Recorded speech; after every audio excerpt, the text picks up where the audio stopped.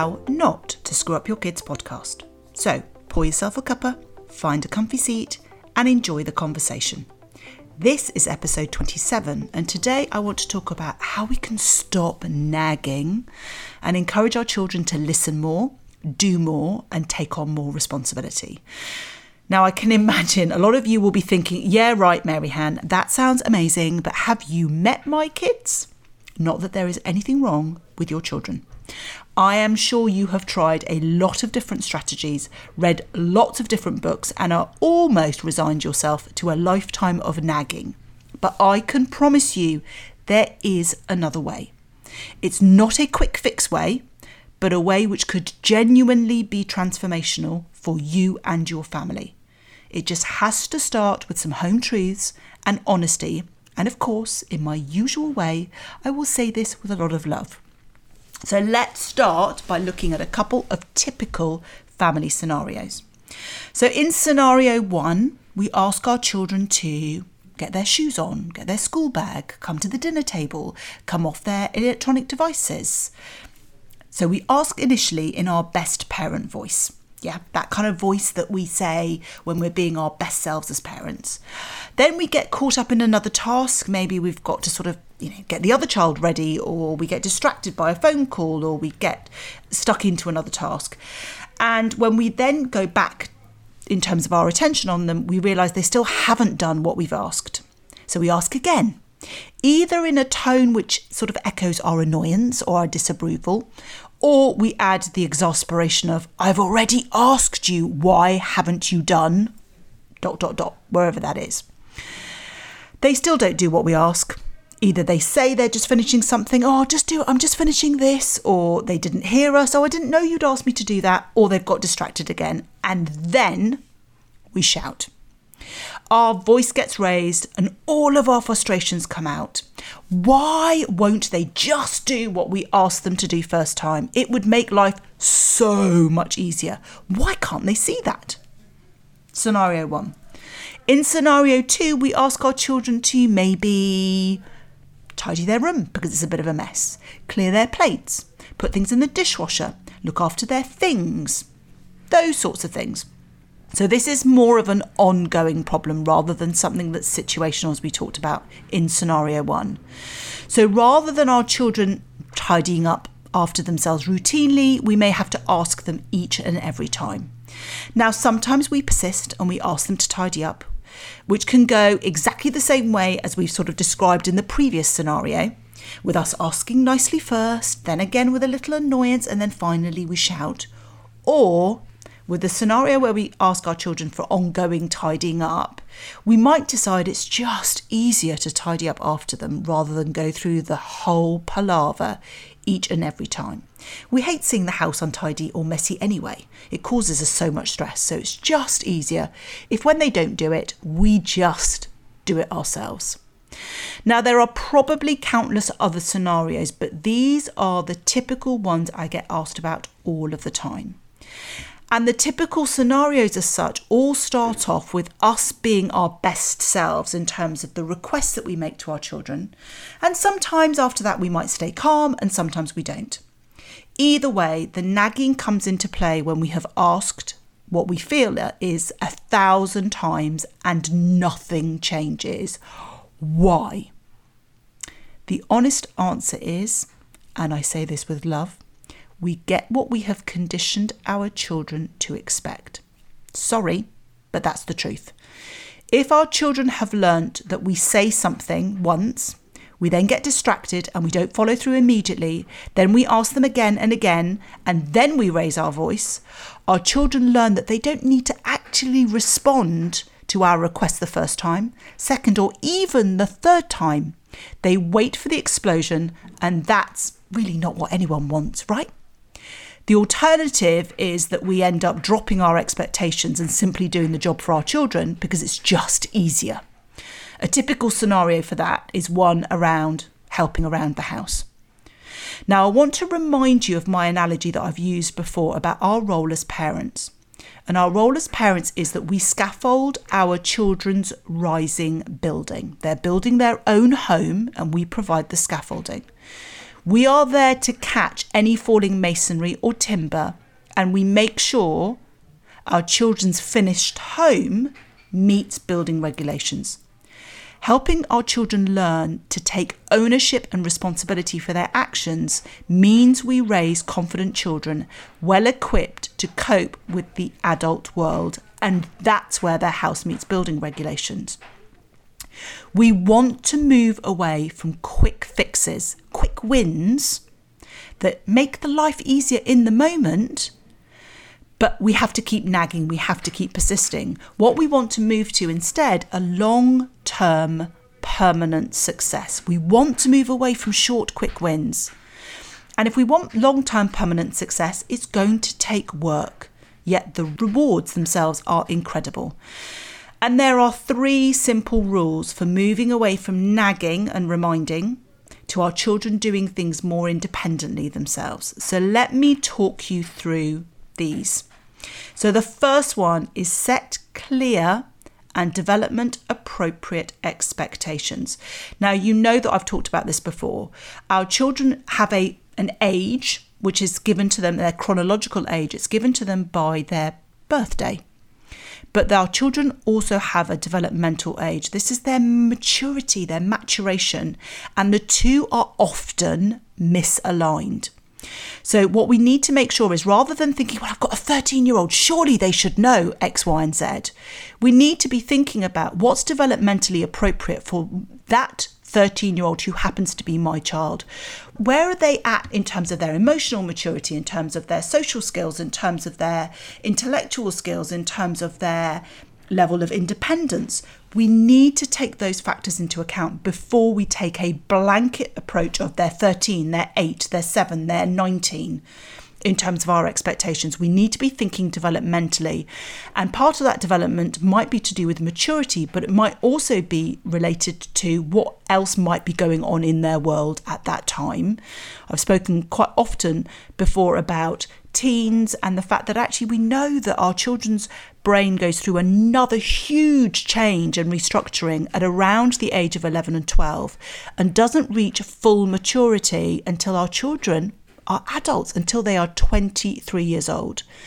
So it's also being aware of certain of those sorts of changes and the impact that that might have, and the approach that we might take, particularly when we're talking about older children, when we approach things in a very head-on collision kind of way. It's a different kind of mindset when our children are younger.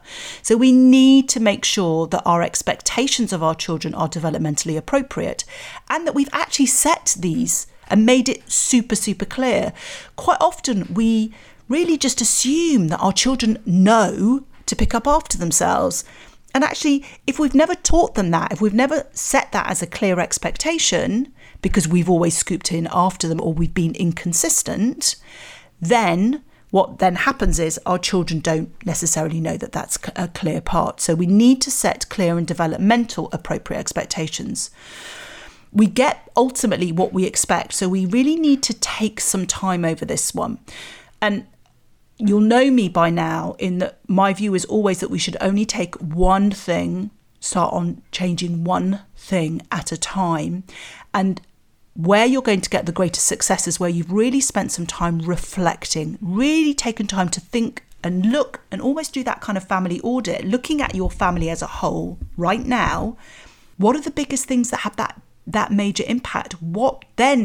It then allows you to think about what's the one thing we need to be working on. So we need to really take some time to think through what needs to change for your family and then work through that one change at a time.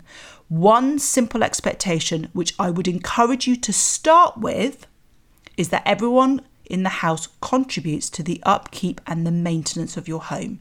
Now, if that expectation is already super clear, but maybe you're struggling with a bit of the consistency, then listen on. If it's something that you haven't set as an expectation, then I would encourage you to consider, if you started with that as your one thing, if you set a very clear expectation and developmentally appropriate for each of your children, could this make a big impact? And the reason why I say this is because it's almost at a basic level of something that, as a family, now I talked about this a lot over the different lockdown periods when we had everyone at home and parents were feeding back to me that they were becoming quite fed up and frustrated with the constant tidying up after everyone. And the reason why I think this is quite an important one to start with is that, remember, your home is an environment that everyone uses and lives in. So everyone must make a contribution to its upkeep. And it's actually quite an easy expectation to set up. It's easy and it's clear because everybody uses the home. So everybody must make, and I love this word, is a contribution. I hate the word chore. Everyone has to do chores. It sounds so negative and so demanding, and so there's lots of drudgery to it. But instead, if we talk about it from the perspective of this is our home, we all get to live in here, we all get to use and enjoy the space, and we need to make a contribution to its upkeep. It changes the narrative. Now, for those of you who might be listening to this thinking, yeah, but Mary-Anne, I've got a 2-year-old, how can they contribute? I would really urge you to consider every child can make a contribution. And that contribution can be for our younger children to simply put away their toys at the end of the day. So don't get caught up in this notion that for younger children, we shouldn't be encouraging them because they're maybe developmentally not appropriate. It is. Once you've got a child who is toddling around and is able to be relatively steady on their feet, they can put cutlery on a table, they can clear up their toys, they can organise things. There is definitely things that every member of your family can do to contribute to the upkeep and the maintenance and the general sort of wellness, I guess, of your home. And I want to sort of give you a specific example, because one of the things we need to talk about is obviously if we're going to set up some of these new routines and we want our children to take ownership of things, it's easier when we start talking about this notion of consequences. So everyone contributes towards the upkeep of the home. And one of the natural consequences may well be that some of the privileges are then removed. So let me give you an example. In a lot of people's family homes, their sitting room, their living room, their lounge, whatever you call it, may be the space where the television is. And that may also be the space where, if you have a games console or other things are used. If our children are not able to maintain that room and make a contribution of leaving that room as they found it, so neat and tidy, cushions on the sofa, if that might be what it is, crisp packets or food packets removed from the floor, glasses taken away, plates taken away, whatever it is for your particular family. If they make good afterwards and they contribute to its upkeep, then obviously the natural consequence is they get to use that room regularly, and they get to go into that room because that's the room that they want to go and use, because that's where the television is or the games console. If our children are not contributing to the maintenance of a room, so they're not making good, they're not tidying up after themselves, they're not picking up, then a natural consequence may well be that they lose the privilege of being able to use that room. So we're not talking, and for those of you who might want to look at why punishments don't work, it's this notion of we must always be thinking about what are we trying to teach our children? And ultimately, we're trying to teach our children to be responsible, to take ownership for their behaviour, and to understand that their behaviour has consequences, which is why consequences work so much better than punishment. So if our children understand that one of the abilities to use a particular room is that they need to make good afterward, they need to make their contribution after they've used that room, then we instill an element of independent thinking and independent ownership, because they understand that's part of the privilege of being able to use that room, of being able to go and watch television, of being able to take maybe their duvet down or their blanket down and lie on the sofa if they're having a duvet day or whatever that might be, is that there needs to be an element of making good. And when we talk about setting clear expectations that are developmentally appropriate, if you've got a child who is too young to bring down their blanket and they can't physically pick it up, then that may not be developmentally appropriate for them to remove it back upstairs, but it may well be developmentally appropriate for them to fold it up, tidy it away, put it somewhere, and then somebody then helps. So it's just thinking through what that is, but it's being able to be really clear about what those expectations are, so that everyone communicates, and it's using language around privileges and using language around consequences and using language around contribution, and regularly catching up with our family about these sorts of things and not allowing things to build up. So we'll talk about this when we look at number 3, which is all to do with consistency. But the first step is about setting clear and developmental appropriate expectations. Number 2 is you need to communicate these expectations effectively. And this needs to be done in advance with clear consequences which relate to the misdemeanor. So it's going back to this notion that if we set clear expectations and we communicate them effectively, everybody knows what the expectation is, rather than what sometimes happens is we kind of know what we expect. We don't really communicate it as effectively as we think we do. Or what we tend to do is we embark on a very long lecturing speak. I am so guilty of that, where we go into a bit of a monotone and we just simply spiel out a whole load of information for our children. We lecture at them. We do all of the talking. Our children don't acknowledge what needs to be done whatsoever because we've done all of the talking. We think our children have understood what we've asked of them, but they haven't at all. And so understandably, we don't get any changes. Now, there are no quick fixes to these things. We have to spend the time up front. And I want to explain a particular strategy that I use called a talk through. And do not worry about making loads of notes. You can always re-listen to this. But my give this week is the actual how-to sheet for a talk through. But the talk through is a really important process because what we want to shift away from, if we want our children to take ownership, if we want our children to be more independent and to make choices and take on behaviours as part of what they do without us needing to constantly nag them, then we need to make sure that we've had a conversation with them and that they have taken ownership for it. So a talk through is simply a process of talking through a new routine. And a new routine is really anything that we want to establish with our children where they take ownership.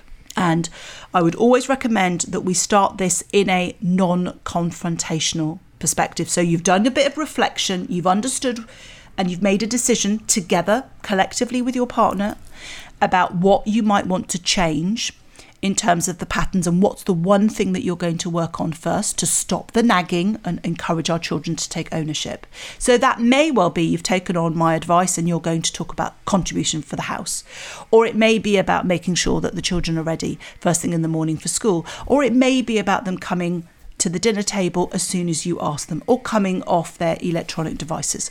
Whatever that might be, what we want to do is we want to have a conversation with our children about this change in what we're going to be doing, and it's called a talk through.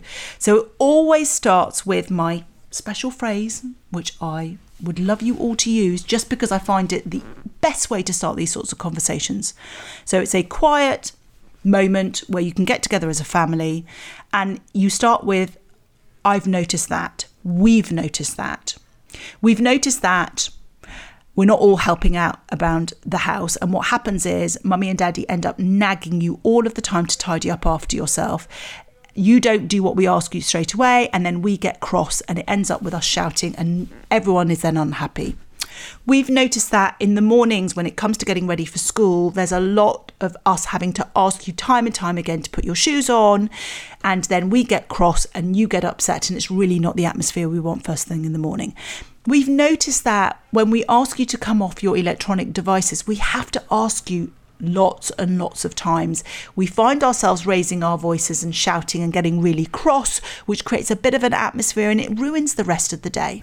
You get the idea. It starts with a, we've noticed that, and you talk through the scenario that is going to change, whether that's contributing at the house, whether that's the change in terms of electronic device usage and coming off, whether that's coming to the dinner table, whether that's going up to bed, whatever it might be, it starts with, we've noticed that, I've noticed that. The reason why I encourage you to use that particular phrase is it takes us out of finger pointing and accusation mode, and it comes across much more as an observational. I've noticed that. This is something that we've noticed as a family together, and it's something that we want to talk about together. So that's the introductory piece. And there's always needs to be a little bit of humility from us as parents, is that we have to acknowledge that we do some nagging, that we may raise our voice. Maybe you are a parent listening to this and you have never shouted at your children, and I would phenomenally congratulate you for that, because you've done a better job than me, because I have regularly shouted at my children. So it's that we need to be humble in some ways and acknowledge that sometimes we don't always behave in a way that we would like to. And the reason for having the conversation is that we want things to be different and we want to have that discussion together. So we've noticed that, we acknowledge our part in that, and we're basically setting the scene for something being different.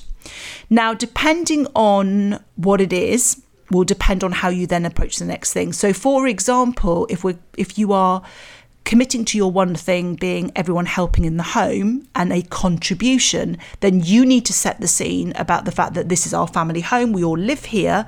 It's a place that we love and cherish, and we all need to make a contribution to its upkeep. That's quite a clear, this is what needs to happen. And in the same way, when we're talking about bedtime routines, we're being clear that we need to go up to bed and we can't continue to have in and out of bedrooms or constant requests to come upstairs. So you're setting the absolute tone, but what you're then doing is opening up the discussion to a little bit more problem solving. If we know that everyone needs to make a contribution to the upkeep of our home, how may we as a family make sure that that happens? If we know that we need to be upstairs and going through our bedtime routine with our lights out at 8 p.m, then that's an absolute. But what we're open to as a family is a discussion around how can we make that happen where we remove some of the friction. If we know that we need to leave the house and everybody needs to be ready to get into the car or to begin to walk or get on their bicycles by a certain time, and we're having these frictions in terms of getting ready, what might we do? We're trying to encourage this is the definitive boundary that I'm setting as your parent, because that's my role to scaffold, but I'm opening up the design of that build, that home, to you as our children, so that you can then input, and then together as a family we can problem solve and come up with a new set of routines, a new structure to how we might go about the next step.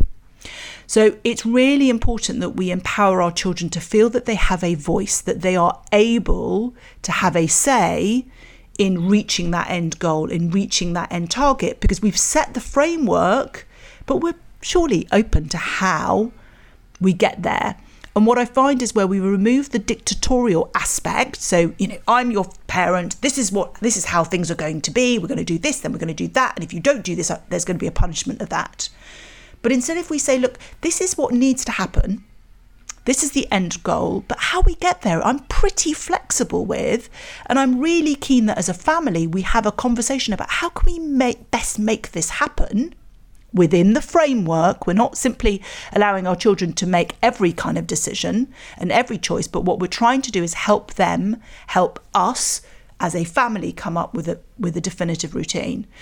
So we're doing that, and when you do that collectively and the ideas come from your children and come from them, then they are so much more powerful. So we've noticed that. We've offered a little bit of humility in terms of our reactions. We've opened it up to problem solving. Now, if you're listening to this and you've got a young family, then they potentially aren't going to struggle with the problem solving.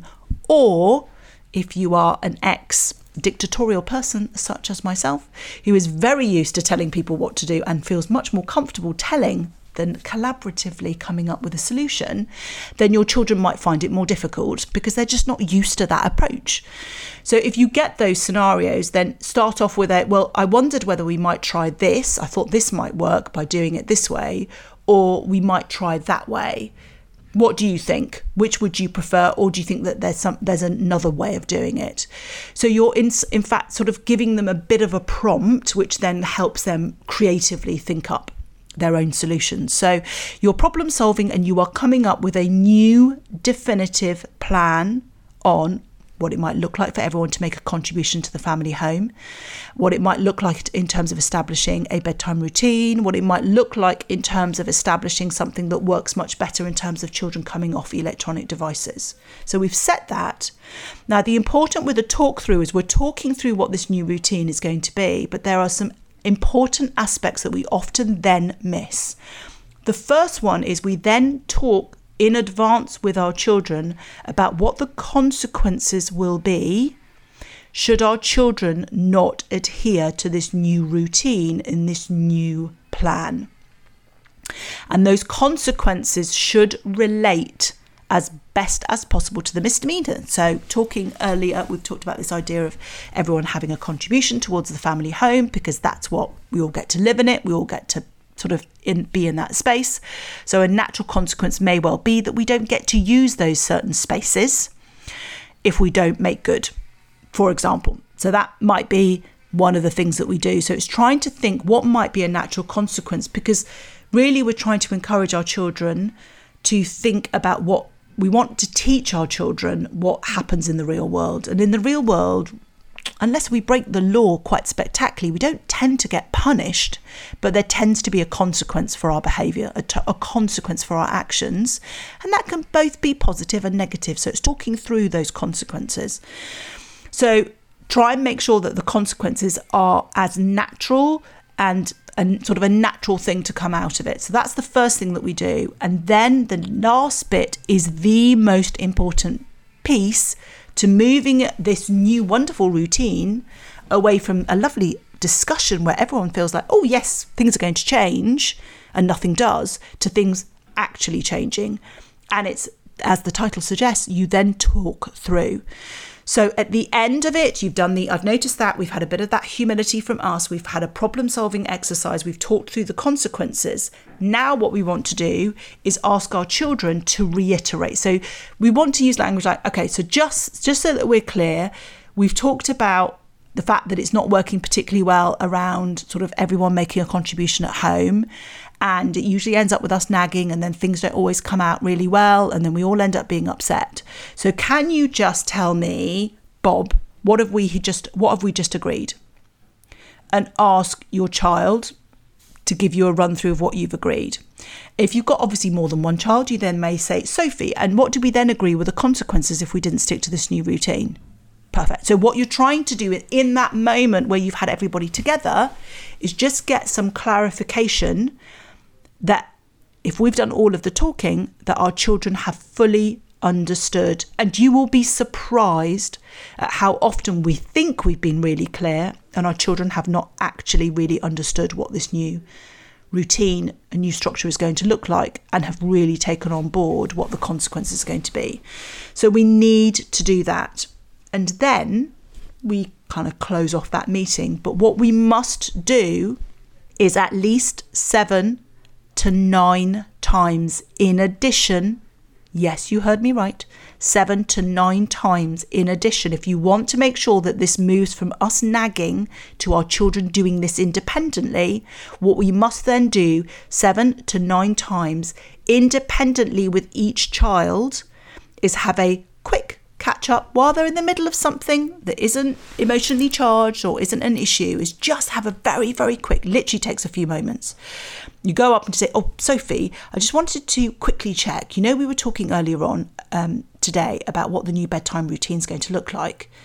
Can you just remind me what we agreed? And then your child will say, well, we've agreed that we're doing this, this and this. Okay, and what was the consequence, Sophie, if that didn't happen? Okay, brilliant. Sorry to just check. I just wanted to make sure that everybody understood. Amazing. Go back to whatever it is that you're doing. And you need to do that repeatedly, because children are much more likely to do what they say. So if our children have confirmed the routine several times out loud, they are much more likely to take that on board as something that they are independent in doing than if we have told them and then we say, and remember, we've got this new routine, and remember that this is what you're supposed to do, and remember what the consequence is going to be. Our children just go back into that sort of moment where they don't really listen and they switch off. When we switch and we turn the tables and we ask them to confirm, then we're much more likely to get that independence. So our 3 simple rules are: first, set clear and developmental appropriate expectations. Number 2, communicate these effectively with our talk throughs. And 3, we have to follow through and be consistent. Now, you're likely to meet some resistance initially. So do not bite off more than you can chew. Focus on fixing one set of behaviours fully, comprehensively, and consistently before embarking on another. Each step builds on the other. If you want to see lasting change, then small steps lead to big changes. So be consistent and choose your moments, choose your time when you're going to set up these new talk-throughs, these new routines for a period of time that you know that you can be consistent. Don't start a talk-through and a new routine when you know that you've got lots of guests coming, or that things are going to be a little bit more unusual and you're not able to consistently follow through. It's much more important that we find the right times and that we then apply them consistently, because that's where we're going to notice the big changes. So I'm hoping that that's going to be really helpful, and that I'm going to hear lots of positive feedback from all of you to say that you're noticing some changes. For some of you, you may notice some significant changes almost immediately. For some of you, it's going to be slower, and that's okay. It doesn't matter. This isn't a race. We're in this for the long haul, and that's why it's really important to view it that way. So my give this week, as I said before, is my talk through how-to sheet. So head over to my free resource library, drmaryhan.com/library, where you'll find the link to download the resource. All you need to do is pop in your email address to get instant access if you haven't already done so, and you'll get access not only to this week's talk through, but all the other free resources across all my other podcast episodes. So as ever, if you have enjoyed this episode, I would love it if you could follow and review this podcast so that others can find us and we can spread the love. So until next time.